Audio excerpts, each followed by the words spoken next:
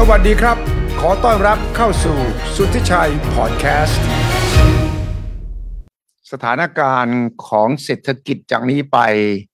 เรามองระยะสั้นได้แต่ขณะเดียวกันเราก็ต้องวางแผนสำหรับระยะกลางและระยะยาวเพราะว่าสิ่งที่กำลังเกิดขึ้นถ้าเราเพียงแต่มองเฉพาะหน้าเราจะมองไม่เห็นภาพที่ไกลหลายคนบอกว่าถ้าเรามองจากข้างนอกเราจะเห็นป่าไม่เห็นต้นไม้ขณะเดียวกันเราต้องเห็นทั้งต้นไม้ทั้งป่าทั้งต้นด้วยจะได้รู้ว่าป่าทั้งป่านั้นเราจะทำยังไงเราจะดูแต่เฉพาะต้นไม้เป็นต้นๆก็คงไม่สามารถตอบโจทย์ว่าป่านี้จะทำให้สวยงามเป็นป่าที่ทุกคนเอามาใช้เพื่อประโยชน์ร่วมกันได้อย่างไรผมชวนดร.กอบศักดิ์ภูตระกูลกรรมการรองผู้จัดการใหญ่ธนาคารกรุงเทพนะครับที่มาสนทนากันเป็นประจำแต่วันนี้จะคุยกันทั้งเรื่องระยะสั้นและระยะยาวเยอะหน่อยเพื่อให้เห็นภาพรวมครับสวัสดีครับดร.กอบครับสวัสดีครับครับสวัสดีครับครับสบายดีนะครับสวัสดีครับวันนี้ชวนดูป่านะดูสำรวจต้นไม้เสร็จชวนดูป่าทั้งป่านะใช่ไหมครับดร.กอบจากดีเลยครับเพราะว่าเรามองบางครั้งเราพูดเฉพาะเรื่องเฉพาะหน้ามากเกินไปจนกระทั่งเราลืมperspective ใช่ไหมครับภาพที่เราจะต้องเห็นว่าฉากทัศน์แต่ละฉากทัศน์ต่อไปเป็นอย่างไรแต่เอาระยะสั้นก่อนว่าจากนี้ไปถึงสิ้นปีแล้วก็ปีหน้าเนี่ยความท้าทายทางด้านเศรษฐกิจของไทยมีอะไรที่คนไทยควรจะสนใจบ้างครับดร.กอบครับผมคิดว่าเรื่องของ perfect storm แล้วก็ความท้าทายทางเศรษฐกิจที่เกิดขึ้นในช่วงที่ผ่านมานะครับก็ต้องเรียกว่าคลี่คลายไปเยอะพอสมควรแล้วการขึ้นดอกเบี้ยของเฟดนะครับเดือนนี้ก็จะมีการประชุมจนช่วงกลางเดือนก็กำลังวัดใจตัวของคณะกรรมการว่ากรรมการเนี่ยจะไปต่อไหมหรือว่าจะพอแค่นี้แต่โดยรวมเนี่ยผมคิดว่าสิ่งที่ท่านประธานเฟดพูดเมื่อครั้งที่แล้วนะครับที่บอกว่าเขาคิดนะครับว่าเขาalmost there เขาบอกว่าเกือบแล้วใกล้ละใแค่เอื้อมเนี่ยนะใกล้ละหรือ all at it เขาบอกว่า all at it คือหมายความว่าถึงแล้วเห็นไหมเขาบอกเขาขับรถมา1 ปีแล้วครับมุ่งหน้าจากเชียงใหม่สู่กรุงเทพมหานครคนก็ถามท่านคนขับอยู่เรื่อยว่าท่านจะถึงแล้วหรือยังตอนแรกท่านถามว่าใกล้ยังก็เริ่มเบื่อแล้วใช่ไหมครับก็ถามว่าทำไมเหยียบช้าๆขนาดนี้ตอนหลังเนี่ยก็เริ่มเหยียบเร็วขึ้นแล้วกำลังเริ่มผ่อนคันเร่งแล้วก็กำลังเข้าสู่ชานชาลาใช่ไหมครับเพราะฉะนั้นเนี่ยคนก็ถามว่าถึงแล้วถึงยังแต่ผมคิดว่าครั้งจะวัดใจนิดนึงนะครับเพราะว่ากรรมการบางส่วนก็ไม่ได้เห็นตรงกับท่านประธานบางส่วนก็ยังคิดว่าอาจจะยังมีความจำเป็นในการขึ้นดอกเบี้ยไปอีกนิดนึงแต่โดยรวมผมถึงพูดว่ามันใกล้แล้วก็คือว่า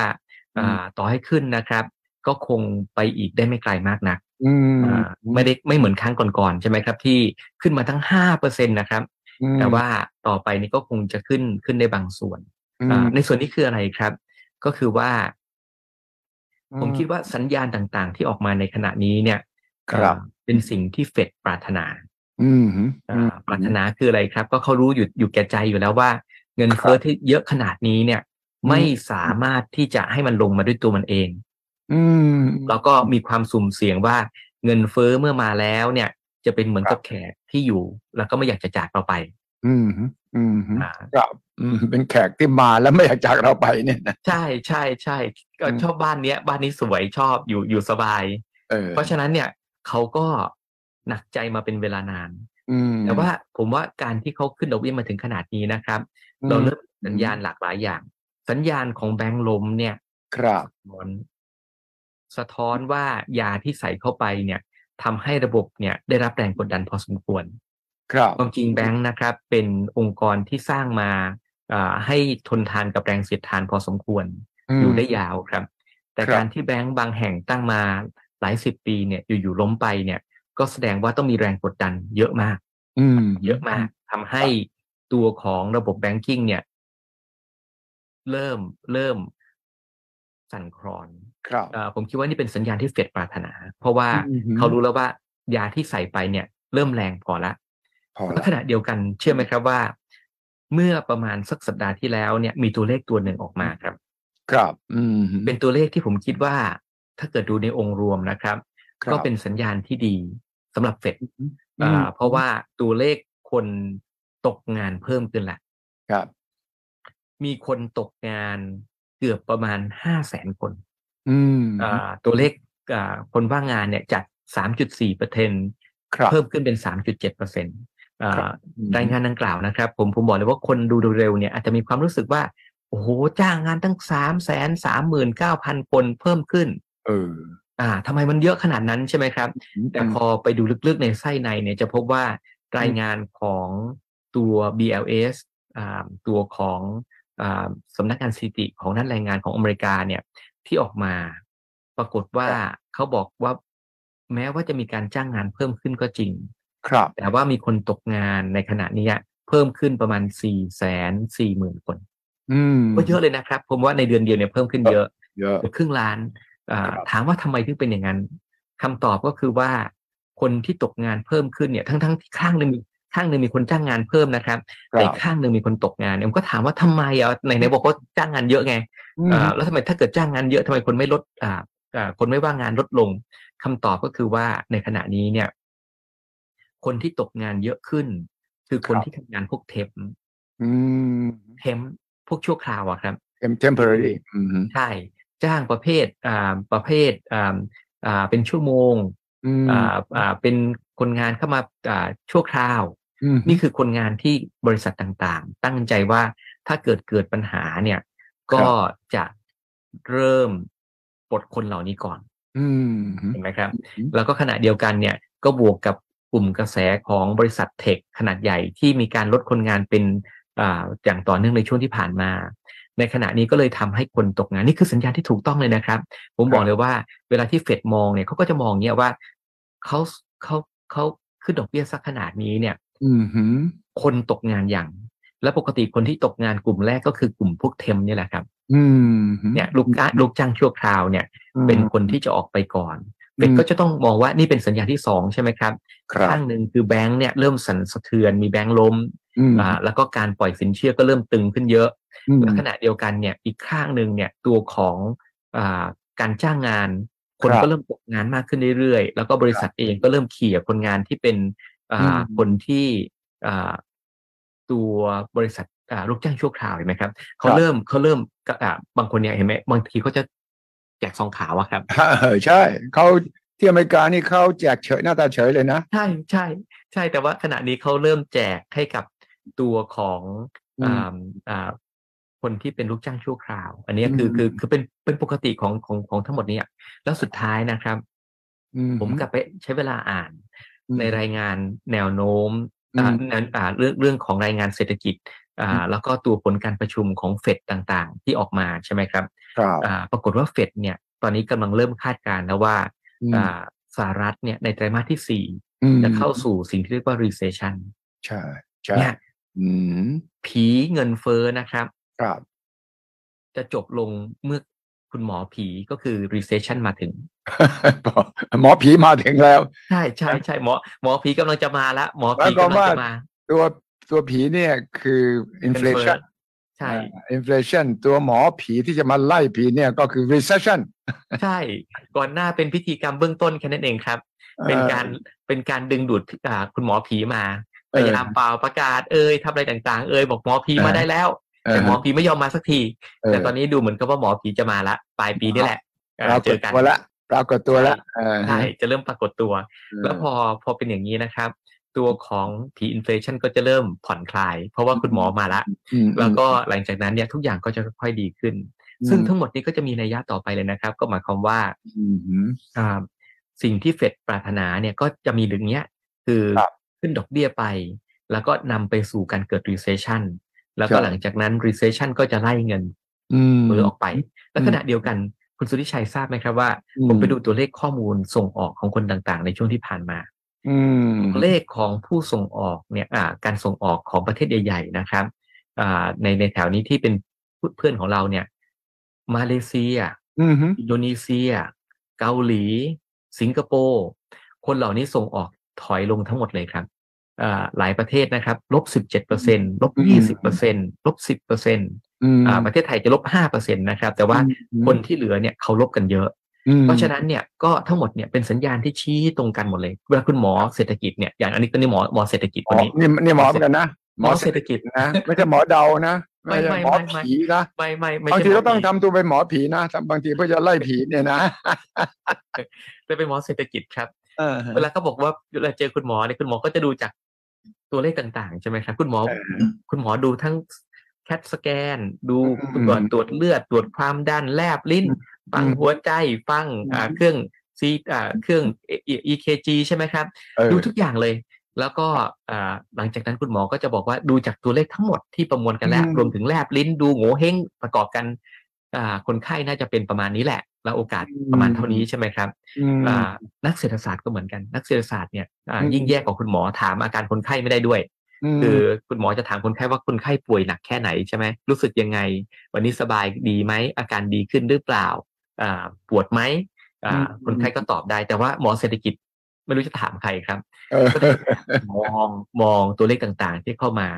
แล้วก็ประเมินร่วมกันจากทั้งหมดที่เกิดขึ้นเนี่ยว่าทั้งหมดเนี่ยมันหมายถึงอะไรแต่โดยรวมนะครับผมคิดว่าทั้งหมดเนี่ยที่เรากำลังคุยกันขณะนี้ก็หมายความว่าตัวของช่วงไปสู่จุดพีคของการขึ้นดอกเบี้ยเนี่ยใกล้แล้วล่ะแล้วก็หลังจากนั้นเนี่ยเมื่อขึ้นถึงจุดนั้นนะครับเฟดก็จะคงดอกเบี้ยแล้วก็ยืนยาวแล้วก็หลังจากนั้นก็หวังว่าสิ่งที่เขายืนยาวเนี่ยจะทำให้คุณหมอผีอยู่กับเขาระยะเวลาหนึ่งแล้วก็ช่วยปราบอินเฟลชันให้กับเขาแล้วหลังจากนั้นเนี่ยผมก็เลยคิดไงครับว่าทั้งหมดก็เป็นกระบวนการลักษณะนี้ส่วนเมืองไทยนะครับครับเมืองไทยนี่จากนี้ไป6 เดือนครับสิ้นปีแล้วผมคิดว่าเราต้องมองข้ามไปอีกปีนึงเลยนะเพราะมันเหลือกี่เดือนแล้วแล้วก็ประมาณเราก็ไม่รู้จะทันไหมเพราะว่ากำลังฟอร์มรัฐบาลใหม่กันอยู่ความท้าทายในความเห็นของดร.กอบคืออะไรไม่ว่าใครจะเป็นรัฐบาลก็ตามนะไม่ว่าใครจะมาเป็นรัฐบาลก็ตามก็ต้องเจอกับความท้าทายสิ่งเหล่านี้ใช่ไหมใช่ผมว่าความท้าทายของเรานะครับก็คือว่าตัวของเศรษฐกิจโลกที่กำลังพูดถึงขณะนี้เนี่ยสุดท้ายก็จะเข้ามาถึงประเทศไทยอยู่ดีเข้ามาถึงประเทศไทยแล้วก็ขณะนี้เราก็เริ่มเห็นแล้วละครับเรื่องของการส่งออกการผลิตสิ่งต่างๆเนี่ยถือว่าไม่ได้ดีอย่างที่คิดไว้แม้กระทั่งตัวเลขเศรษฐกิจที่สภาพัฒน์ออกมานะครับเขาก็ปรับประมาณการลงอย่างต่อเนื่องแต่ว่าขณะเดียวกันเนี่ยผมคิดว่าสิ่งที่ช่วยเราขณะนี้ก็คือว่าภาคท่องเที่ยวเนี่ยฟื้นในเวลาที่เหมาะสมครับคิดว่าทั้งหมดเนี่ยเราโชคดีตรงนี้แหละก็คือเรารอให้ท่องเที่ยวฟื้นมาเป็นเวลานานไม่ฟื้นสักทีแล้วก็อยู่ๆก็มาฟื้นในวันที่เหมาะสมที่สุดก็คือวันที่ทุกอย่างชะลอตัวลงแล้วก็ตัวภาคท่องเที่ยวนี่ก็กำลังกลับมาผมเห็นตัวเลขอันนึงนะครับตัวของเมืองจีนเนี่ยบอกว่ามีการเพิ่มขึ้นของเที่ยวไฟล์บินจากเมืองจีนจาก100 กว่าเที่ยวเป็น400 กว่าเที่ยวเนี่ยนี่คือทางการจีนพูดออกมาเลยนะครับก็คือจากที่เคยบินมาเมืองไทย100 เที่ยวเนี่ยตอนนี้กลายเป็น400 กว่าเที่ยวละซึ่งอันนี้มีนัยยะมากๆเลยเพราะอะไรครับเพราะว่าสอดรับกับที่เคยได้ยินมาจากตัวของแอร์เอเชียเขาก็เริ่มเพิ่มกลับไปสู่ปกติมากขึ้นเรื่อยๆทั้งหมดนี้มีนัยยะก็เพราะว่าตั้งแต่1 มิถุนายนเนี่ยสายการบินของเมืองจีนก็จะบินมาเมืองไทยเยอะขึ้นครับ4 เท่าการเพิ่มขึ้น4 เท่าตัวเนี่ยก็หมายความว่านักท่องเที่ยวจีนที่เราบอกรอเล่าผมคุยกับนักธุรกิจหลายคนนะครับเขาบอกเขายังไม่เห็นนักท่องเที่ยวจีนยังนี่คือเชนใหญ่ของประเทศไทยเลยนะครับถามว่านักท่องเที่ยวจีนกลับมายังเขาบอกว่าเขายังไม่เห็นเลยอ่ะคือที่บอกว่าเดี๋ยวจะมากันเนี่ยยังไม่มาก็ยังมาไม่ได้เพราะเครื่องบินยังไม่มาไงครับนั่นสิใจมาแล้วใจอยู่เมืองไทยเรียบร้อยแล้วพร้อมเที่ยวใช่ไหมครับอินฟลูเอนเซอร์เขาก็มาแล้วแต่ว่าขณะเดียวกันเนี่ยแต่นักท่องเที่ยวเนี่ยเขามายังไม่ถึงก็เพราะว่าเขาต้องรอสิ่งต่างๆไม่ว่าจะเป็นเรื่องของการทำวีซ่าการทำพาสปอร์ตแล้วที่สำคัญก็คือตัวของเครื่องบินต้องพร้อมแล้วเมื่อเครื่องบินพร้อมเนี่ยการจองทัวร์จองทริปต่างๆผมคิดว่าตั้งแต่ที่หลังของปีเนี่ยนักท่องเที่ยวจีนก็จะกลับมาอันนี้ก็จะสำคัญมากเลยนะครับเพราะว่าในขณะที่โลกกำลังมีปัญหาเนี่ยเราจะมีกองทัพนักท่องเที่ยวจีนเนี่ยเข้ามาช่วยปลุกเศรษฐกิจไทยแล้วก็เป็นช่วงที่สำคัญที่สุดก็คือว่าเป็นช่วงที่รัฐบาลไทยเนี่ยยังไม่มีรัฐบาลที่ถาวรแท้จริงเป็นรัฐบาลที่เรียกว่า ชั่วคราวอยู่ขณะนี้ใช่ไหมครับซึ่งการตัดสินใจหลายอย่างเนี่ยทำได้ไม่เต็มที่แล้วก็ขณะเดียวกันเนี่ยตัวของการทำงบประมาณก็ยังต้องใช้เวลาเพราะฉะนั้นเนี่ยผมว่าถือว่าดีมากเลยเพราะว่าการดูแลภาคท่องเที่ยวก็น่าจะสามารถทำได้แล้วผมได้ยินมาจากท่านผู้ว่าการท่องเที่ยวนะครับท่านบอกว่ารัฐบาลเพิ่มเงินให้กับภาคท่องเที่ยวเนี่ยทททเนี่ยเกือบหลายพันล้านเลยครับเนี่ยคือก่อนจะเข้าสู่การเลือกตั้งเนี่ยได้เตรียมงบส่วนนี้ไว้ให้ละแล้วก็ทททก็เตรียมการทำเต็มที่เลยเพื่อจะเอานักท่องเที่ยวจีนมาเที่ยวล้างแค้นที่ประเทศไทยครับอันนี้ผมว่าจะทำให้พอคิดจากมุมลักษณะนี้ใช่ไหมครับแล้วก็ดูถึงสถานการณ์ของภาคแบงก์เมืองไทยที่ผมมั่นใจว่าเข้มแข็งแล้วก็สถานการณ์ของบริษัทไทยที่เป็นขนาดใหญ่นะครับที่เป็นเสาหลักของเศรษฐกิจอันนี้ก็ถือว่าใช้ได้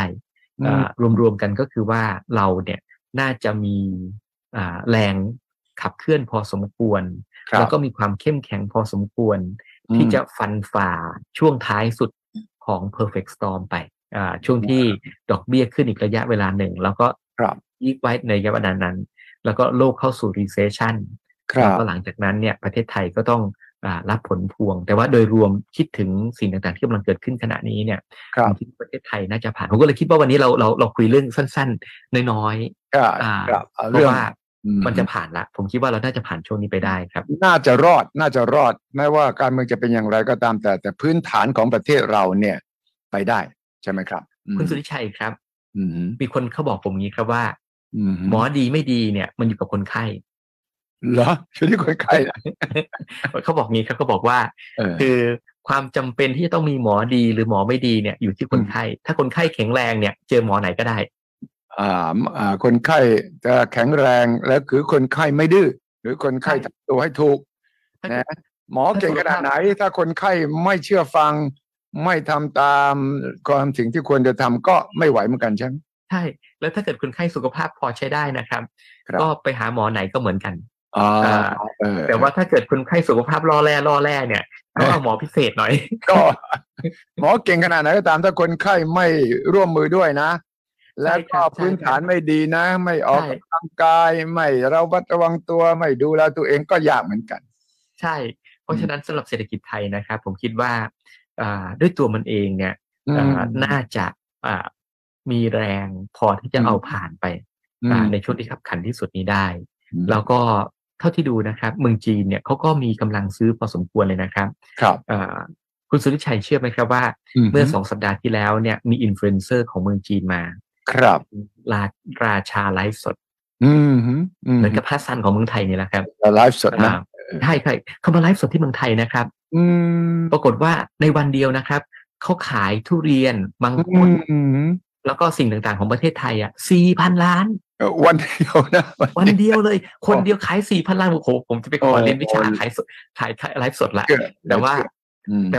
ต่มันสะท้อนอะไรรู้เปล่าครับก็สะท้อนว่าสินค้าไทยดีเป็นขายไม่เป็น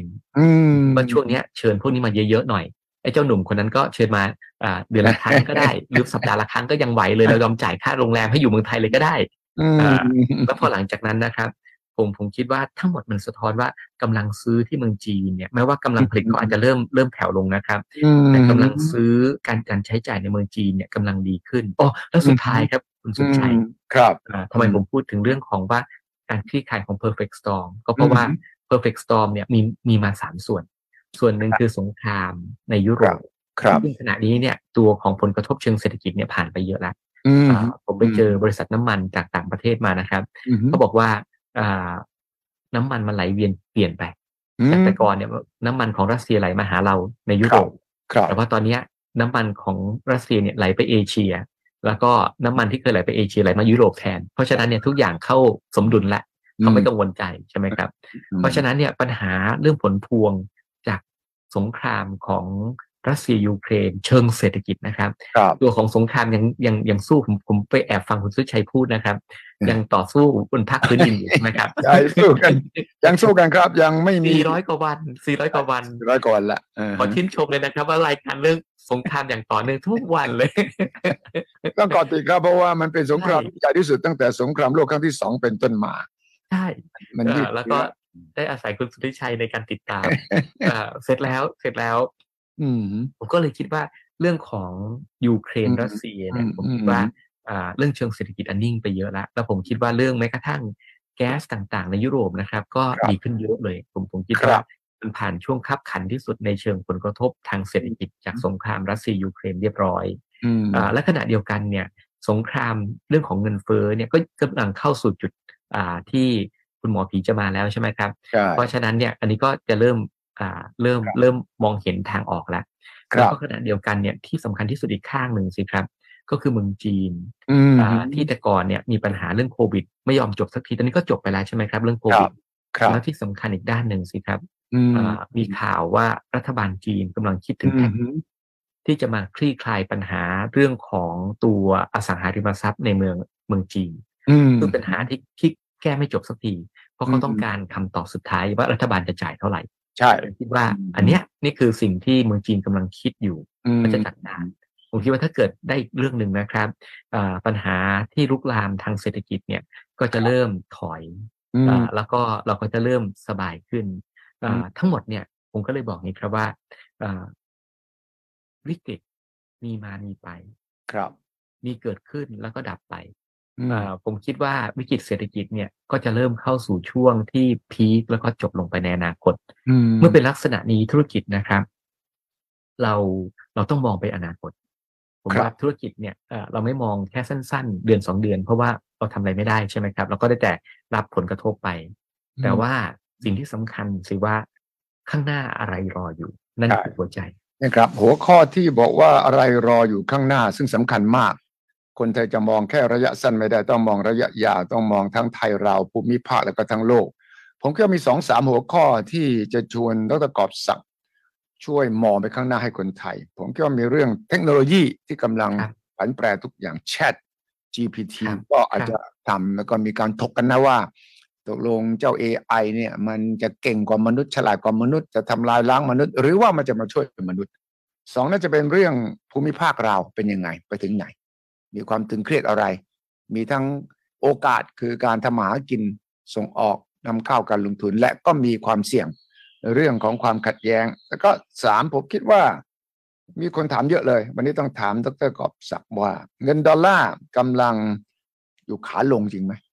แล้วก็เงินหยวนกำลังขาขึ้นมาแทนจริงหรือไม่มีเงื่อนไขอะไรปัจจัยอะไรที่ทำให้ดอลลาร์กับหยวนทำศึกสงครามกันในหลายๆเวทีครับ3เรื่องนี้เริ่มต้นเรื่องเทคโนโลยีดีไหมครับดีเลยครับผมคิดอย่างนี้นะครับว่า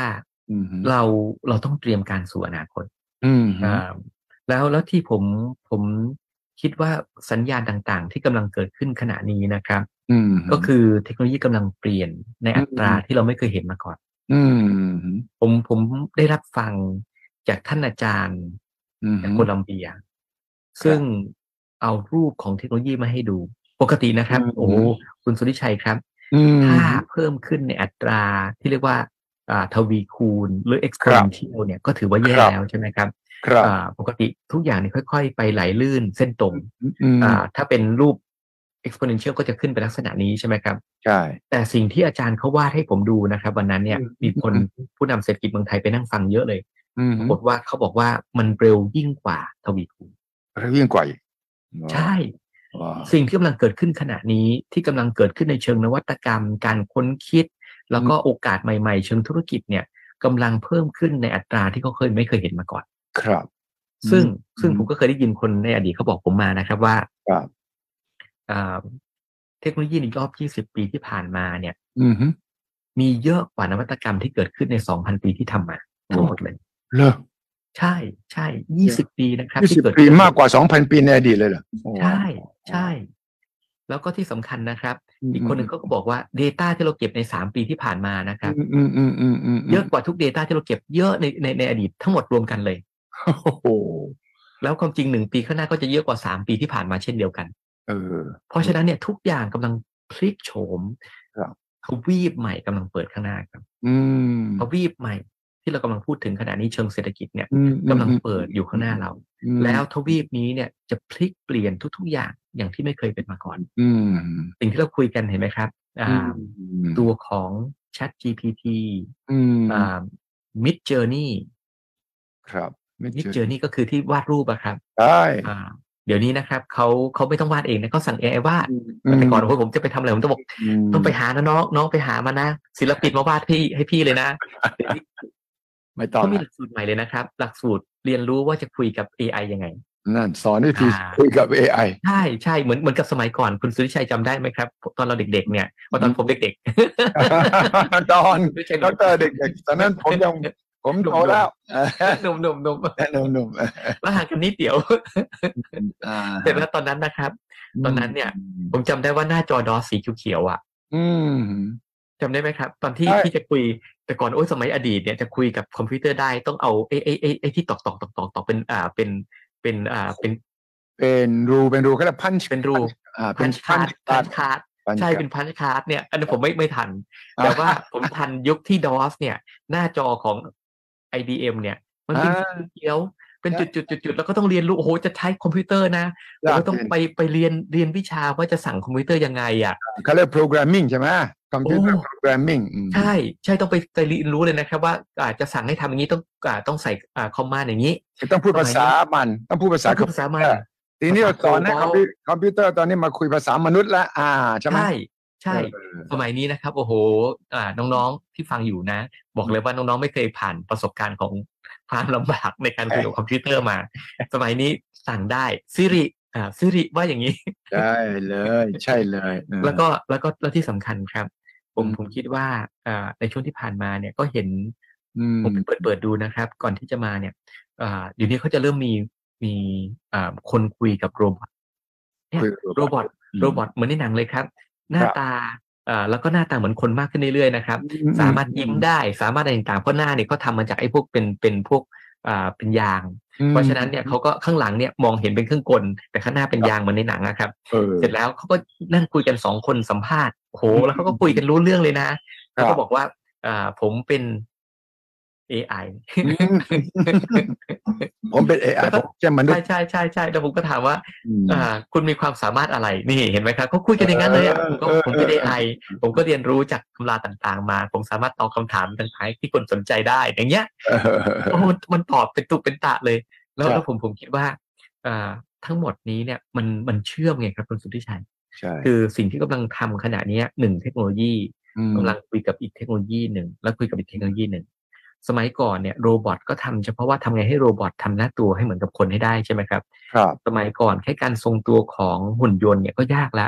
แต่สมัยเนี้ยหุ่นยนต์เนี่ยตีลังกาได้เต้นระบำได้บอสตันไดนามิกเนี่ยก็ทำลักษณะนี้ใช่ไหมครับแล้วพอหลังจากนั้นเนี่ยก็สามารถเคลื่อนไหวคล่องแคล่วแล้วก็เขาเรียกว่าสมูทเนี่ยคือไหลลื่นเป็นเหมือนกับคนปกติมากขึ้นล้มเซต่างๆไม่มีปัญหาต่อยมันให้มันล้มไปมันก็กระโดดขึ้นมาต่อยเราคืนได้เพราะฉะนั้นเนี่ยผมคิดว่าข้างของโรบอทก็ทำลักษณะนี้ส่วนข้าง AI ก็ทำในเรื่องของพวก Chat GPT พวก Midjourney พวกอะไรต่างๆ Photoshop AI เดี๋ยวนี้นะครับเขาบอก Photoshop เนี่ยถ้าเกิดภาพเล็กไปไม่ต้องห่วงเดี๋ยว AI วาดส่วนที่เหลือให้เนี่ยใช่ผมนั่งอยู่ตรงนี้เห็นเฉพาะแค่หนังสือผมใช่ไหมครับเดี๋ยวมันจะทำเป็นห้องสมุดกว้างใหญ่ไพศาลให้เลยหลังจากนี้จะต้องการเห็นไหมเพราะฉะนั้นเนี่ยก็สามารถสั่งได้ Photoshop AI นะครับมีละซื้อได้เลยเพราะฉะนั้นผมว่าทั้งหมดเนี่ยกำลังเปลี่ยนอย่างที่ไม่เป็นมาก่อนแล้วเมื่อคืนผมอดตาหลับขับตานอนทำอะไรครับเพราะว่ามีเหตุการณ์สำคัญอันหนึ่งก็คือเหตุการณ์ของ Apple ครับ Apple ใช่เมื่อคืน Apple บอกว่าหลังจาก14 ปีผ่านไปเขามีนวัตกรรมตัวใหม่ที่ยิ่งใหญ่เท่ากับ iPhone เอ้ยแล้วมันจริงๆครับเขาบอกกันเขาทำไอ้ตัวที่เป็นหน้ากากใช่เขาเรียกว่า Vision Pro ผมก็นั่งฟัง Google เคยทำ Google แว่นตา Glass Google ก็ไม่ค่อยเวิร์กเท่าไหร่ตอนนี้อันใหม่นี้เขามั่นใจได้ไงว่ามันจะเกิดมันจะ Metaverse ใช่ไหมมันจะเข้าไปดูอีกโลกนึงเลยใช่ไหมต้องไปฟังครับผมเมื่อคืนผมนั่งฟังเลยนะครับแล้วก็นั่งดูว่ามันทำอะไรได้บ้างผมคิดว่า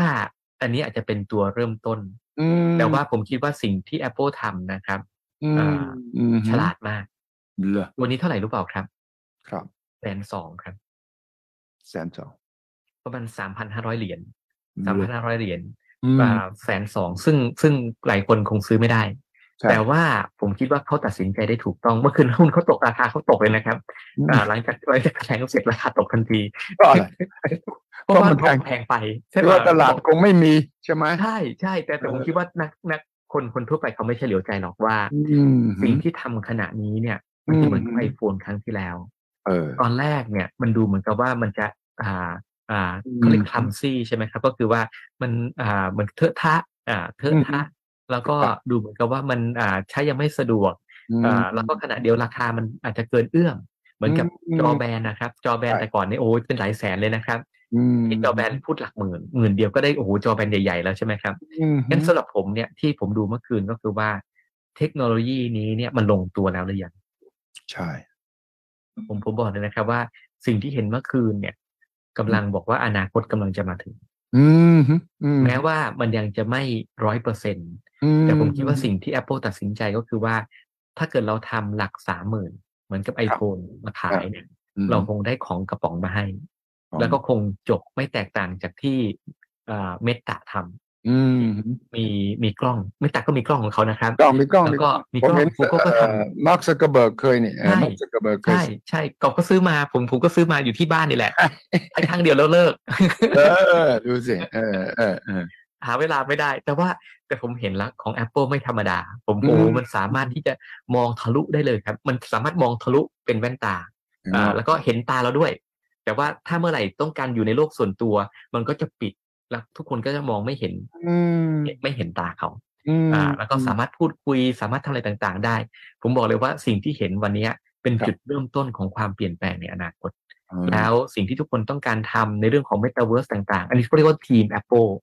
คือทีมอื่นลองมาเยอะแล้วทีม Microsoft ก็ทำแล้วก็ได้อย่างWindows มาหน้าจอก็ได้แค่นั้นแหละทีม Google ก็กระป๋องทุกคนก็เลิกใช้ไปใช่ไหมครับแต่ทีม Apple เนี่ยผมบอกเลยว่าให้เวลาอีกสัก 2-3 ปีราคาจะลดลงเกินครึ่งแล้วเทคโนโลยีก็จะดีขึ้นอีกหลายเท่าตัวแล้วพอถึงจุดนั้นนะครับสิ่งที่คุณสุทธิชัยจำได้ไหมครับว่าวันที่เราซื้อ iPhone เนี่ย iPhone วันนั้นเนี่ยผมจำได้เลยเราไม่เคยคิดว่าเราจะใช้เวลากับ iPhone เยอะขนาดนี้อ่ะใช่ผมนึกว่าเป็นแค่มือถือสบายๆถ่ายรูปได้ใช่ไหมครับตอนนี้โอ้โหไปไหนมานะครับไม่ต้องซื้อกล้องใหญ่แล้วเอากล้องเล็กๆเนี่ยถ่ายดีกว่าด้วยแล้วก็สามารถส่งได้ทำนู่นทำนี่ทำนั่นได้แล้วผมว่าขณะนี้นะครับสิ่งที่เรียกว่า Vision Pro เนี่ยในอนาคตเนี่ยก็จะไปได้ไกลมากแล้วผมก็นั่งคิดทำไมมันต้องเรียก Pro อ่ะปกติมีแต่ iPhone ทำไมไม่เรียก Vision ก็หมายความว่าต่อไปเขาจะมี Vision ธรรมดาออกมาด้วยprofessional ไปใช่เขาเอาของดีที่สุดมาให้ดูก่อนแต่ว่าเมื่อของดีลงตัวเขาจะได้ไม่งั้นเสียชื่อสิครับเอากระป๋องมาเดี๋ยวเสียชื่อ Apple หมดเลยเขาเอาของดีที่สุดมาให้ดูก่อนแล้วหลังจากนั้นเนี่ยต่อไปก็จะมีวิชั่นธรรมดามาขายคนทั่วไป SE iPhone SE เห็นไหมครับเพราะฉะนั้นเนี่ยก็ผมมั่นใจเลยครับว่าอันนี้ก็แต่ทั้งหมดที่พูดคืออะไรครับที่พูดเนี่ยก็กำลังบอกว่าอนาคตมาเยือนเราแล้วผมคิดว่าที่ท่านprofessor ของ WEF ครับคาวคุณคลาวเนี่ยเขาบอกว่า Industrial Revolution ปฏิวัติอุตสาหกรรม 4.0 เนี่ยกำลังเกิดขึ้นผมว่าเราอยู่ในช่วงนั้นเลยแล้วเราไม่ได้อยู่ในช่วงต้นด้วยนะครับไม่อยู่ในช่วงท้ายๆแล้วนะครับเราอยู่ในช่วงต้นของมันเลยผมคิดว่าการปฏิวัติอุตสาหกรรมรอบนี้จะใช้เวลาแล้วก็ระหว่างที่กำลังปฏิวัติเนี่ยจะเปลี่ยนแปลงแล้วทั้งหมดนี้ที่พูดมาคืออะไรที่พูดมาก็คือว่าไม่ใช่แค่คนนะครับบริษัทต่างๆเนี่ยผมคิดว่าถึงเวลาที่ต้องคิดเรื่องนี้ที่เรียกว่า Digital Transformation ใช่เนี่ยผมคิดว่าเป็นเรื่องที่สำคัญเลยอันนี้ผมขอโฆษณาแฝงได้ไหมครับได้เลยเชิญเลยครับนี่คือเรื่องที่แบงก์กรุงเทพเนี่ยสนใจเรื่องนี้มากเราก็ล่าสุดนะครับเราเปิดหลักสูตรเรื่อง The Big Blue Ocean ทะเลสีฟ้าที่กว้างใหญ่ทำเรื่อง Digital Transformation เลยตอนนี้กำลังรับสมัครรอบรุ่นที่2อยู่แต่ทั้งหมดเนี่ยเพื่ออะไรครับก็เพราะว่าถ้าเกิดสนใจดูหน้าเว็บไซต์แบงก์กรุงเทพได้นะครับกำลังรับรุ่นที่2แล้วก็ทั้งหมดมันคือสิ่งที่เราคิดว่าบริษัทต่างๆธุรกิจต่างๆแม้กระทั่ง SME เนี่ยมีความจำเป็นที่จะต้องเอาดิจิทัลมาใช้ในการทำธุรกิจ ถูกต้องเลยครับซึ่งอันนี้เนี่ยมันถ้าเราไม่เปลี่ยนนะครับเราจะยากขึ้นเรื่อยๆแล้วผมบอกเลยว่าสิ่งที่กำลังเปลี่ยนขณะนี้จะเปลี่ยนทุกๆอย่างไม่เคยเป็นมาก่อนยกตัวอย่างเช่นนะครับโรงงานอุตสาหกรรมเนี่ยผมบอกเลยว่ากำลังพลิกโฉมวันหนึ่งผมก็ได้ไปดูหัวเว่ยที่เมืองครับแล้วก็ไปดูว่าตัวของมือถือของหัวเว่ยเนี่ยตอนนั้นเนี่ยเขาก็รุ่นล่าสุดของเขาเนี่ย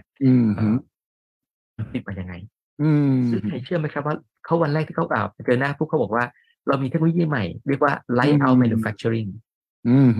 ผมก็ถามว่ามันคืออะไร light out ไฟปิดได้มันคืออะไรล่ะครับ light out เขาบอก light out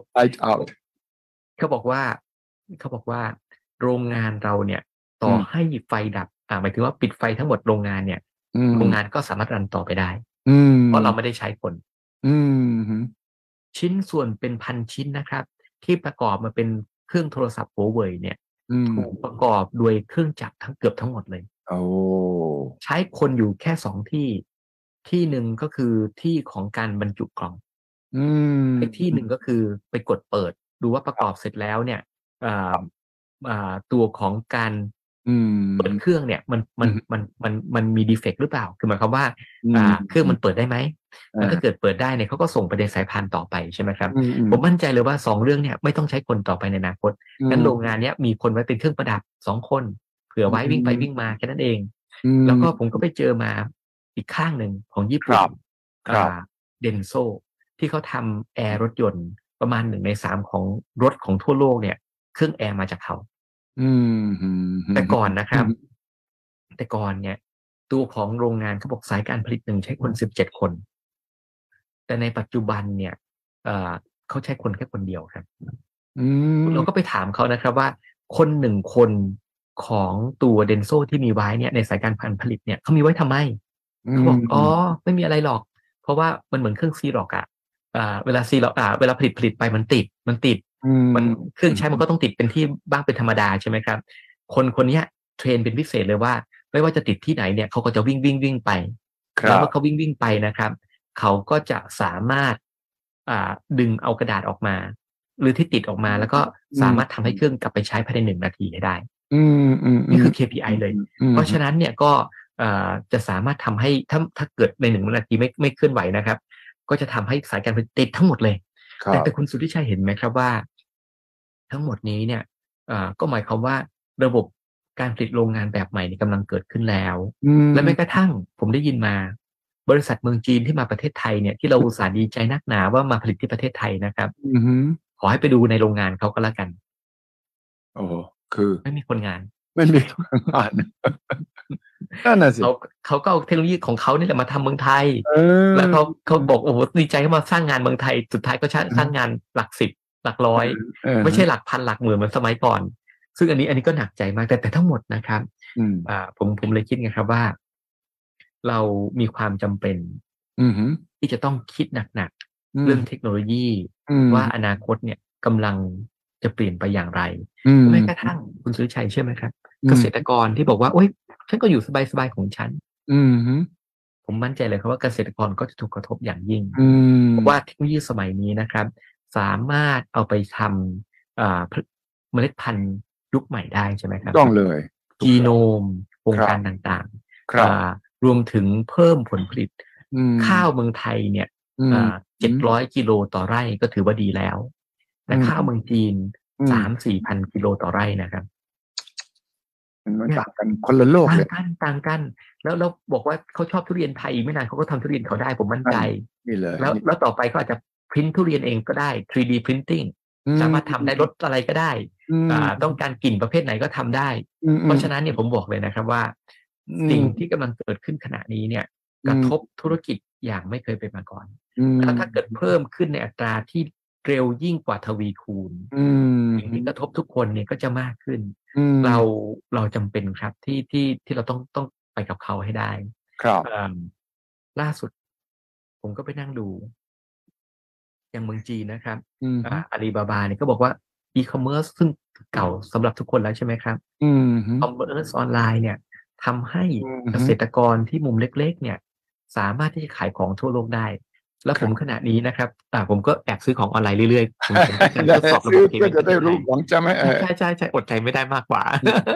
ทุกครั้งที่ผมซื้อนะครับผมจะถามเขาเรื่อยๆว่าต้นไม้ที่ผมซื้อเนี่ยมันอยู่ที่ไหนของรูปภาพที่ผมซื้อเนี่ยมันมาจากที่ไหนเพราะบางครั้งเขากังวลใจใช่ไหมครับว่าส่งมาทางไปรษณีย์มันอาจจะเสียหายได้ก็ถ้าเกิดอย่างนั้นก็ส่งแกร็บมาก็แล้วกันหลายที่ผมเซอร์ไพรส์มากเลยนะครับคุณสุริชัยบางทีอยู่ในราชบุรีสุพรรณบุรีอยู่ที่ปัตตานีอยู่ที่เลยอยู่ที่มุมเล็กๆของประเทศไทยปกติผมไม่มีทางเข้าถึงคนเหล่านี้เลยไม่มีทางนะไม่มีทางเห็นสินค้าเขาไม่มีทางสั่งซื้อจากเขาได้แต่ในขณะนี้เนี่ยคนเหล่านี้เป็นตัวตนเลยนะครับอย่างบางเจ้าเนี่ยผมรู้จักเลยคือพูดถึงก็เป็นร้านขายต้นไม้ขนาดใหญ่ของที่ใครๆก็รู้จักใช่ไหมครับเห็นชื่อเป็นประจำก็เป็นสวนเล็กๆอยู่ที่ราชบุรีบางเจ้าก็เป็นห้องกระต๊อบเล็กๆอยู่ในชนบทเลยนะครับไม่ใช่อยู่ในเมืองด้วยนะครับไม่ใช่สุพรรณบุรีที่สุพรรณบุรีนะแต่ว่าออกไปข้างนอกเลยเป็นต้นผมบอกเลยว่าขณะนี้ทุกอย่างเนี่ยกำลังเปิดโอกาสใหม่ๆยังไม่เคยเป็นมาก่อนมันคือโอกาสที่ของการปรับตัวต้นทุนน้อยลงเข้าถึงตลาดโดยตรงได้ไม่ต้องผ่านคนกลางใช่ครับแล้วทั้งหมดนี้ครับก็หมายความว่าเป็นสิ่งที่เรามีความจำเป็นที่เราต้องให้ความสำคัญกับเรื่องของ R&D ให้มากขึ้น R&D หรือแม้กระทั่งการทำเรื่องของพวกสตาร์ทอัพต่างๆนวัตกรรมต่างๆผมก็แอบคิดเลยนะครับว่า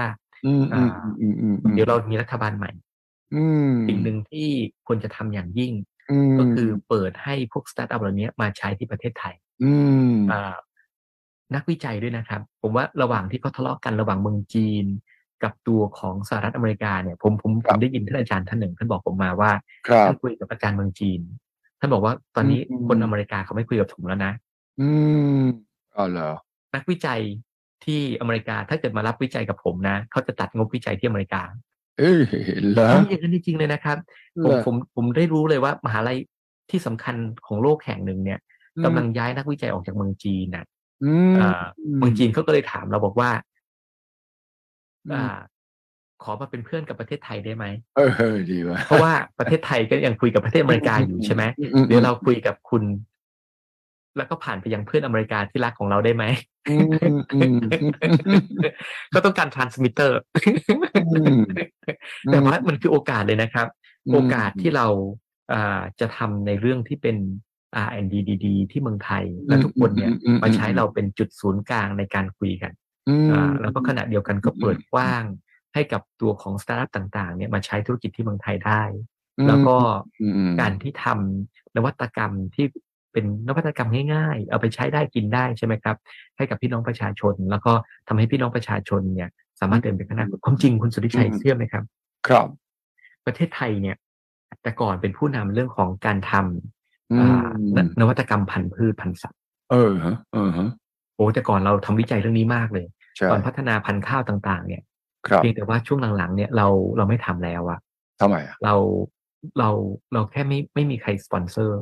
แล้วก็เราพันธุ์ข้าวนะครับผมจำได้ว่ากข.43เนี่ยน่าจะเป็นตัวล่าสุดที่เป็นเรื่องของแก้โรคเบาหวานนะครับกินข้าวสำหรับคนเป็นเบาหวานแต่ก่อนหน้าก็แทบจะไม่ทำอะไรเลยในขณะที่คู่แข่งเราทำต่อเนื่องตลอดเวลาผมว่านี่คือที่เป็นปัญหาแล้วเราควรจะเอางบของเราเนี่ยไปทำเรื่องพวกนี้ข้างหนึ่งธุรกิจลงทุนใน R&D อีกข้างหนึ่งรัฐบาลก็ลงทุนอีกข้างหนึ่งเปิดกว้างให้ต่างประเทศเข้ามาและที่สำคัญเนี่ยเขาบอกว่าประเทศไทยผลิตนักวิจัยไม่ทันเราผลิตวิศวกรช้าไปใช่ไหมครับก็ถ้าเกิดมันผลิตช้าก็เปิดให้เขาเข้ามาก็ได้ใช่ไหมครับเห็นไหมเพราะฉะนั้นเราก็สามารถที่จะกลายเป็นศูนย์กลางของคนที่เก่งเรื่องนวัตกรรมต่างๆเหล่านี้ผมว่านี่คือหนึ่งเรื่องผมว่าเรื่องนี้ที่พูดมาทั้งหมดเนี่ยอยากจะบอกว่าอนาคตอยู่กับเราแล้วครับแล้วก็สิ่งที่กำลังพูดถึงขณะนี้เนี่ยคือจับต้องได้มีคนหนึ่งนะครับเขาเมื่อคืนเนี่ยตัวของ Apple เอา Apple ก่อนกันละกัน Apple บอกว่า quicker simple shorter ผมก็ถามว่าคืออะไรเขาบอกว่า shorter เขาบอกว่าเขาหมายถึง development time การพัฒนาแอปพลิเคชันจากที่เคยทำให้กับAndroid เนี่ยสามารถเปลี่ยนมาทำให้กับ iPhone ได้โดยใช้เวลาที่สั้นลงอย่างมีนัยสำคัญเช่นเหลือ1 ใน 3ของเวลาเดิมเห็นไหมครับแต่ทั้งหมดเนี่ยมันกำลังทำให้กระบวนการของการเปลี่ยนต่างๆเนี่ยเกิดขึ้นในอัตราเร่งแล้วก็ทำให้เกิดการเปลี่ยนแปลงผมคิดว่าทั้งหมดนี้เราตกเทรนด์นี้ไม่ได้ครับถ้าเราตกเทรนด์นี้เนี่ยผมคิดว่าประเทศไทยก็จะมีปัญหาต่อไปอย่างผมขอข้ามไปเรื่องดอลลาร์กับหยวนเลยได้ไหมเวลามีอยากจะได้เรื่องนี้เพราะว่ามีคนสอบถามมาเยอะอยากจะได้ประกอบสักวิเคราะห์ว่าจริงไหมว่าตอนนี้ดอลลาร์กำลังอยู่ในขาลงและเงินหยวนกำลังพังงาดขึ้นมาทดแทนมีข้อน่าพิจารณาน่าศึกษาว่าเป็นไปได้แค่ไหนยังไงบ้างครับผมคิดว่าในขณะนี้นะครับอเมริกากำลังอยู่ช่วงในที่เรียกว่าขาลงนะขาลงเพราะว่ามันเหมือนผมเคยอ่านหนังสือเล่มหนึ่งนะครับ The Rise and Fall of Rome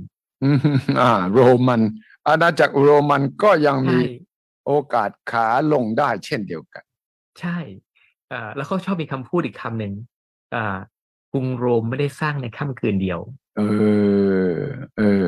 แล้วขณะเดียวกันสิ่งที่เขาไม่ค่อยได้พูดกันนะครับการเสื่อมของกรุงโรมก็ไม่ได้เกิดขึ้นในช่วงข้ามคืนเช่นเดียวกันการเสื่อมของกรุงโรมเนี่ยเกิดขึ้นอย่างต่อเนื่องค่อยๆเกิดแล้วจนสุดท้ายก็นำไปสู่การล่มสลายของจักรวรรดิที่สำคัญที่สุดของโลกอันนึงผมว่าอเมริกากำลังเข้าสู่ช่วงนั้นครับแล้วสัญญาณต่างๆที่เราเห็นในขณะนี้นะครับสุทธิชัยเชื่อไหมครับว่าเมื่อเช้าหนึ่งบอยเปิดอันด่วนนึงอันนี้เป็นรายงานจาก think tank ของออสเตรเลียAustralian Strategic Policy Institute เขาไปทำเมื่อประมาณเดือนมีนาคมนะครับที่ผ่านมานี่เองนะเร็วๆเองมาเลยครับเขาทำว่าเทคโนโลยีที่สำคัญของโลกเนี่ย44อย่างอเมริกาเนี่ยเป็นผู้นำกี่อย่างเท่าที่นับได้คือจาก44อย่างเนี่ยอเมริกาเป็นผู้นำ1 2 3 4 5 6 7อย่างครับ7อย่างแต่ว่าส่วนที่เป็นสีแดงๆที่เป็นผู้นำอีกคนหนึ่งคือเมืองจีนเมืองจีนในขณะนี้เป็นผู้นำนวัตกรรมเยอะกว่าอเมริกาในอัตราประมาณ1:5ในคีย์เทคโนโลยีเลยนะครับเช่นเรื่องของเดี๋ยวผมเล่าให้ฟังอันที่1นะครับเรื่องของการทำพวก advanced material ก็คือพวกวัตถุที่ใช้ในการผลิตแบบใหม่ๆใช่ไหมครับ nano coating smart material smart composite meta material อะไรพวกนี้ผมก็ไม่รู้จักมันคืออะไรนะครับแต่ผมบอกเลยว่าทั้งหมดคือจีนคนเดียวเลยเป็นผู้นำในเรื่องของการทำพวกโลหะต่างๆครับโลหะศาสตร์เนี่ยเป็นของเขาเห็นไหมอันที่2นะครับ artificial intelligence computing and communication AI นี่แหละนะ AI แล้วก็การติดต่อสื่อสารมีอยู่ประมาณ9 อันครับนำไป6 อันอเมริกาอาจจะนำอยู่ซูเปอร์คอมพิวติ้งนี้อเมริกายังนำอยู่เรื่องทำชิปอเมริกาก็นำอยู่เรื่องของการทำเรื่องของ speech recognition ต่างๆพวกนี้อเมริกายังนำอยู่แต่ว่าที่เหลือนะครับไม่ว่าจะเป็นเรื่องของการสื่อสารการทำเรื่องของdata analytics ต่างๆเนี่ยเมืองจีนนำแล้วก็เรื่องของ energy environmentไม่ว่าจะเป็นไฮโดรเจนโซล่าคุณโทนี่คุณสุริชัยทราบไหมครับว่าตัวของโซล่าเนี่ยผลิตที่จีนทั้งนั้นเลยนะครับโซล่าแพนเนลเนี่ยแสงอาทิตย์เนี่ยนะใช่ผลิตที่จีนเป็นสำคัญขณะนี้จีนก็นำเรื่องของ EV electric แบตเตอรี่ใช่ไหมครับเรื่องของนิวเคลียร์เวสต์แมเนจเมนต์รีไซเคิลไบโอฟูเอลนิวเคลียร์เอเนจีอันนี้จีนเป็นผู้นำเรื่องควอนตัมเนี่ยอเมริกาคอมพิวติ้งเนี่ยอเมริกาเป็นผู้นำแต่ว่าถ้าเกิดเรื่องไบโอเทคเรื่องของการสำรวจเซนซิงหรือการวัดเมเชอร์เมนต์ต่างๆรวมไปถึงแม้กระทั่งเรื่องของสเปซต่างๆเห็นไหมครับ ผมบอกเลยว่าอเมริกาก็ยังนำเรื่องของพวกดาวเทียมเล็กๆเรื่องของตัวการลอนช์ต่างๆนี่อเมริกายังนำแต่ว่าเรื่องอื่นเนี่ยจีนเริ่มเป็นตีตื้นมาเยอะแล้วก็เป็นผู้นำไปแล้วนี่เป็นสัญญาณนะครับครับคนเป็นผู้นำของโลกเบอร์หนึ่งอย่างอเมริกาแต่พ่ายแพ้ในสงครามเทคโนโลยีอันนี้โอ้โหผมบอกว่าไม่ธรรมดาแล้วทั้งหมดเนี่ยก็เลยนำมาถึงเรื่องต่างๆที่เราเห็นอยู่ขณะนี้ไงครับที่บอกว่าการทะเลาะเบาะแว้งกับเมืองจีนกับอเมริกาก็เริ่มต้นจากการที่อเมริกากำลังเสื่อมเนี่ยแหละเขาเห็นความเสื่อมของเขาแล้วเห็นคู่แข่งของเขากำลังตีตื้นขึ้นมาเขาต้องเอาขวดไปโรยเอาไอ้อะไรนะที่มันไอ้ที่เจาะยางครับตะปูเอาตะปูโรยให้คนที่ขับมาตามหลังเขามีปัญหาในการขับรถใช่ไหมครับอันนี้เขาวางหลุมบ่อเต็มไปหมดเลยแล้วสิ่งที่กำลังเกิดขึ้นขณะนี้สงครามเทคโนโลยีเรื่องของแม้กระทั่งการจับกลุ่มของคู่แข่งอย่างบริกที่กำลังพูดถึงขณะนี้ใช่ไหมครับก็กำลังมาแต่ว่าทั้งหมดเนี่ยรวมไปถึงเรื่องของการประกาศรวมกันของกลุ่มบริกที่จะมาท้าทายเรื่องของดอลลาร์ที่คุณสุทธิชัยถามเนี่ยว่าดอลลาร์มันจะเสื่อมแล้วหรือยังทั้งหมดเนี่ยผมบอกเลยว่าที่เราเห็นเรื่องของสงครามการค้าสงครามเทคโนโลยีสงครามเพย์เมนต์สงครามอื่นๆที่รวมกันและการแข่งขันเรื่องของ Space Technology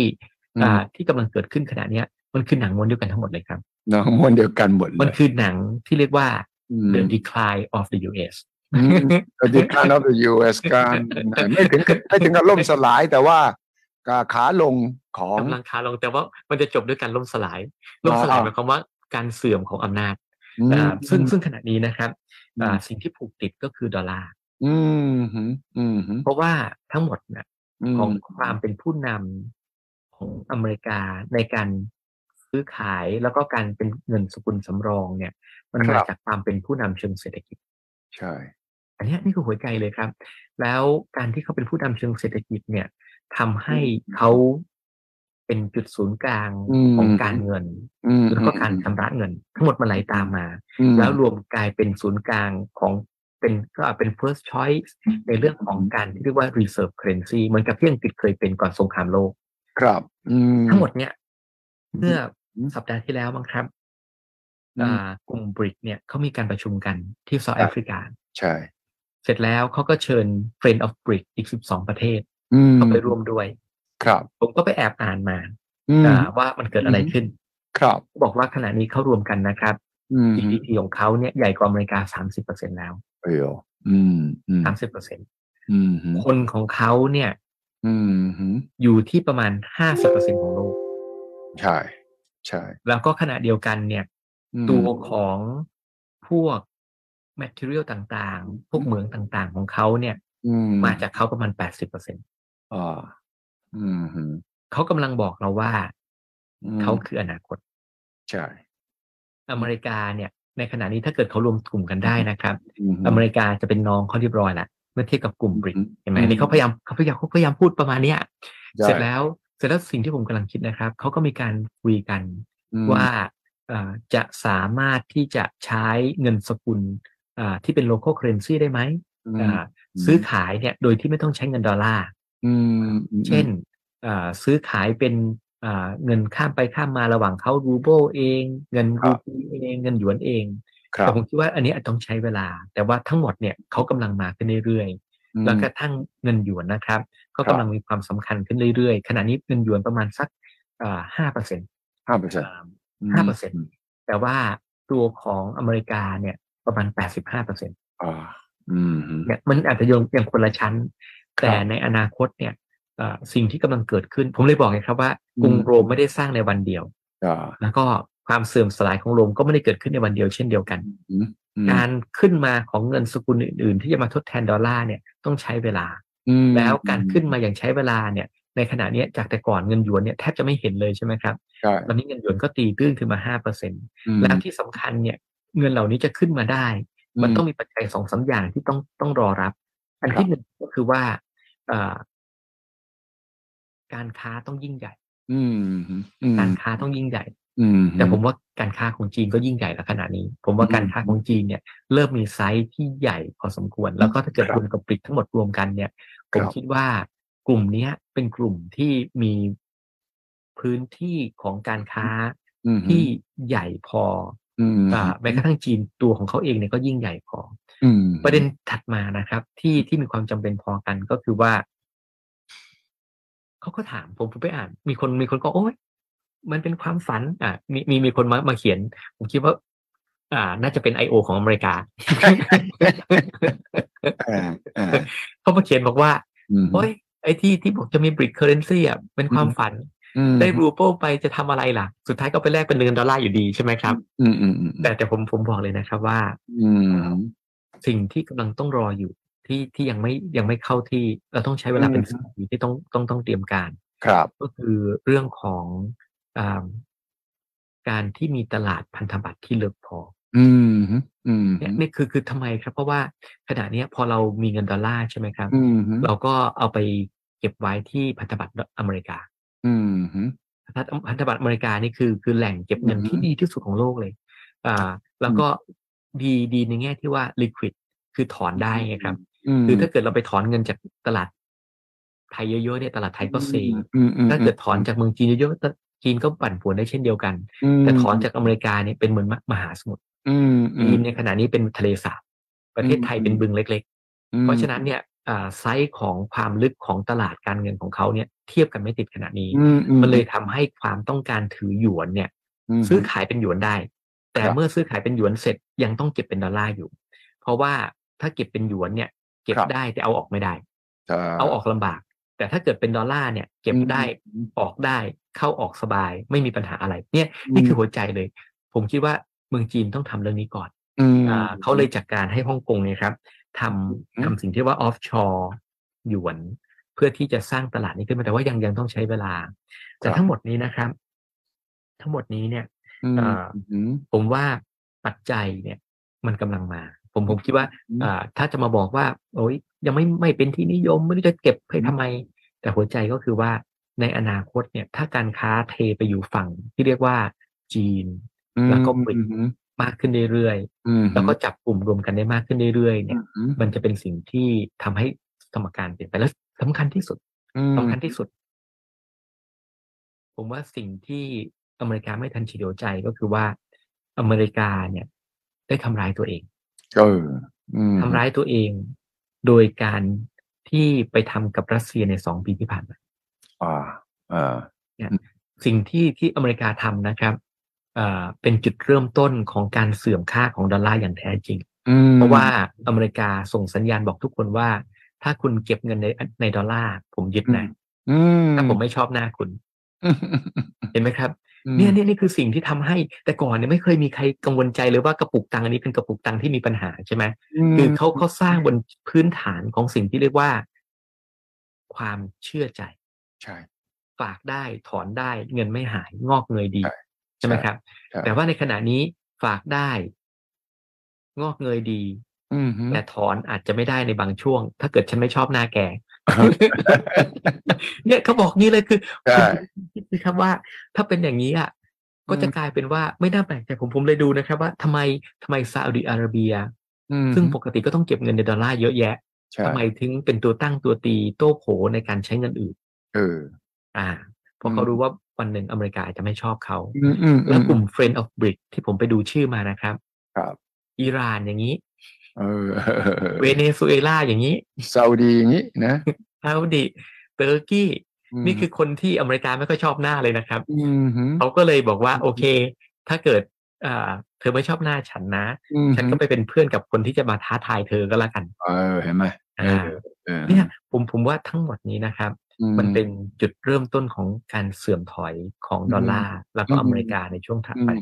ทั้งเรื่องของเทคโนโลยีการค้าการชำระเงินแล้วต่อไปสุดท้ายที่จะเป็นสมบัติที่อเมริกาหวงแหนที่สุดก็คือการเป็น reserve currency เพราะการเป็น reserve currency มันมีนัยยะเลยนะครับเพราะว่าอย่างเมืองไทยเนี่ยเรามีเงินอยู่ประมาณสักทีว่า200,000กว่าล้าน 250,000 ดีว่าเน็ตๆรวมๆกันนะครับ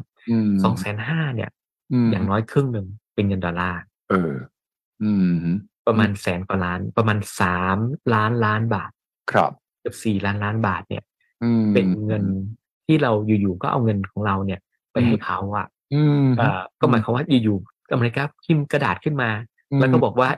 in God we trust เราเชื่อพระเจ้านะใช่ใช่ใช่ใช่เขาเขียนกันใช่ไหมครับในในในแบงก์โน้ตของเขาแล้วเขาก็บอกว่าก็เห็นไหมอยู่ๆเขาก็มีเงินของทุกคนน่ะโดยที่เขาไม่ต้องทำอะไรแค่พิมพ์กระดาษขึ้นมาแล้วไอ้กระดาษก็ต้องคิดว่าเอากระดาษมาแลกสมบัติแล้วสมบัติเขาก็ต้องเป็นสินทรัพย์ที่อเมริกาถืออยู่ทั่วโลกใช่ไหมครับใช่มันเป็นสิทธิที่คนเดียวทำได้นะครับอย่างในเมืองไทยก็เป็นสิทธิของธนาคารกลางที่อยู่ๆพิมพ์กระดาษออกมาแล้วก็แลกเป็นทองคำได้ทองคำมาอยู่กับผมคุณเอากระดาษของผมไป แล้วก็ไม่รับประกันด้วยว่ามันจะมีค่าดีมากเท่าไหร่ถูกเงินเฟ้อกัดกินได้อีกต่างหากอเมริกาก็ทำเหมือนกันแล้ววันหนึ่งถ้าเกิดอเมริกาเสื่อมถอยก็หมายความว่ากระดาษของอเมริกาไม่มีค่าอีกต่อไปนั่นน่ะสิเห็นไหมครับเนี่ยนี่ผมคิดว่าทั้งหมดนี้เป็นเรื่องที่เราต้องเตรียมการเพราะว่าทำไมเราถึงพูดเรื่องนี้ใช่ไหมครับเหมือนกับเทคโนโลยีผมว่าเราต้องเตรียมการว่าเราจะสู้ในเทคโนโลยียุคใหม่ได้ยังไงที่ทุกอย่างเปลี่ยนในอัตราเร่งเรื่องของการเสื่อมของอเมริกาก็เช่นกันเราจะ position ตัวเองยังไงในโลกยุคใหม่ที่ไม่ใช่มีผู้นำคนเดียวเหมือนในอดีตไทยเราจะวางตัวอย่างไรใช่ตอนนี้เราเป็น3ก๊กแล้วครับหรือ2ก๊กอย่างน้อยใช่ไหมครับเพราะฉะนั้นเนี่ยก็เราก็ต้องคิดแน่ๆว่าเราจะวางตัวยังไงแล้วขณะเดียวกันแม้กระทั่งเรื่องของเทคโนโลยีเนี่ยตอนนี้เขากีดกันมากใช้ของฉันไม่ใช่ก็ของคนอื่นอย่ามาใช้เอามาเชื่อมต่อกันไม่ได้ใช่ไหมครับเพราะฉะนั้นเนี่ยเราก็ต้องมานั่งคิดต่อไปว่าภายใต้ความซับซ้อนที่กำลังเกิดขึ้นจะทำอย่างไรซึ่งทั้งหมดเนี้ยผมคิดว่าเป็นโจทย์ที่สำคัญยิ่งที่รอรัฐบาลใหม่อยู่ใช่เลยแล้วทั้งหมดเนี่ยมันจะคุกรุ่นมากขึ้นเรื่อยๆเพราะว่าขณะนี้นะครับปีหนึ่งที่ผ่านมาเนี่ยผมได้ยินมานะครับรัฐบาลบอกว่าทั้งจีนและอเมริกาเนี่ยมาหารัฐบาลเมืองบอกว่าอยู่ข้างฉันเถอะถูกต้องครับมาจะลักษณะมาขอความเห็นใจแนวโน้มหรือกดดันมันมาทุกรูปแบบใช่ไหมใช่เขาขู่ถ้าฉันไม่เป็นเพื่อนเธอไม่เป็นเพื่อนฉันนะ1 2 3 4แต่ว่าขณะเดียวกันแต่ใช่ไหมครับสุดท้ายเขาพูดไงรู้เปล่าครับว่าหลังจากประเทศไทยนั่งยันนอนยันเนินยันว่าฉันจะเป็นกลางนี่แหละอาเซียนก็เป็นกลางประเทศไทยไม่เคยเลือกข้างอยู่แล้วเขาเลยบอกว่าถ้าคุณจะยืนยันว่าคุณจะเป็นกลางคุณต้องทำให้กับผมเท่ากับอีกข้างเท่ากับอีกข้างหนึ่งเท่ากับถ้าเกิดเท่าเนี่ยเป็นยังไงถ้าเกิดคุณตักให้เขา1 ทัพพีคุณก็ต้องให้ผม1 ทัพพี ถ้ามีเนื้อ1 ชิ้นคุณก็ต้องเนื้อ1 ชิ้นเหมือนกันมันยากไงห้ามให้เนื้อผมแล้วให้ปลาเขามันยากตรงนี้นะหมายถึงการต้องบริหารดุลยภาพอย่างระมัดระวังแล้วมันอาศัยทั้งศิลปะและไม่ธรรมดาต้องเป็นศาสตร์และศิลป์นะใช่ใช่แล้วทั้งหมดนี้นะครับผมคิดว่าทั้งหมดมันจะคุกรุ่นขึ้นเรื่อยๆแล้วเขาก็ต้องพยายามมากๆเลยนะครับเพราะว่าสุดท้ายนะครับสุดท้ายเนี่ยในเชิงภูมิรัฐศาสตร์ของโลกเนี่ยต่อไปพื้นที่ที่จะเป็นหัวใจในการขับเคลื่อนที่สุดคืออาเซียนที่ทุกคนต้องยึดหัวหาดนี้ให้ได้ครับนี่คือหัวใจเลยครับเพราะว่าเขาหาประตูเข้าเอเชียไม่เจอแล้วในขณะนี้จีนก็ไม่ใช่เพื่อนเขารัสเซียก็ไม่ใช่เพื่อนเขาอินเดียก็ชอบไปหารือกับรัสเซียกับจีนสุมหัวรวมกันทำอะไรก็ไม่รู้คุยกับเราน้อยแต่คุยกับเขามากกว่าใช่ไหมครับถ้าทางจะเอียงเสร็จแล้วก็เหลือเฉพาะอาเซียนนี่แหละที่นั่งยันนอนยันและเป็นประตูเดียวที่อยู่ได้ในขณะนี้ผมว่าอเมริกาเนี่ยก็กำลังหาทางเข้าสู่ประเทศไทยให้เต็มที่แล้วขณะเดียวกันเนี่ยทั้งเรื่องของ FDI นะครับการลงทุนการย้ายฐานการผลิตการเอาโรงงานต่างๆส่งผู้เชี่ยวชาญมาเนี่ยเพื่อที่ว่าเขาจะได้ไม่สูญเสียจุดหัวหาดสุดท้ายที่เขาจะยืนได้ใช่เลยนี่คือหัวใจทั้งหมดเลยแล้วผมบอกเลยนะครับว่าทั้งหมดเนี่ยท่ามกลางการเปลี่ยนแปลงเชิงเทคโนโลยีการเปลี่ยนแปลงเชิงภูมิรัฐศาสตร์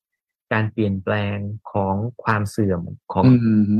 อเมริกาการขึ้นมาของเอเชียเนี่ย และนี่คือบริบทที่รอเราอยู่แล้วที่ต้องคุยกันวันนี้ก็เพราะว่าอย่างคุณวินตอนแรกครับเดี๋ยว perfect storm ก็จบไป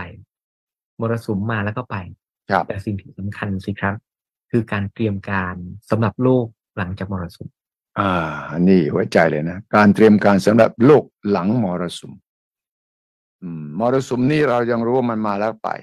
แต่หลังมรสุมนี่มันจะมีเรื่องลากยาวฟื้นจากความเสียหายจากมรสุมแล้วยังต้องมองขอบฟ้าข้างหน้า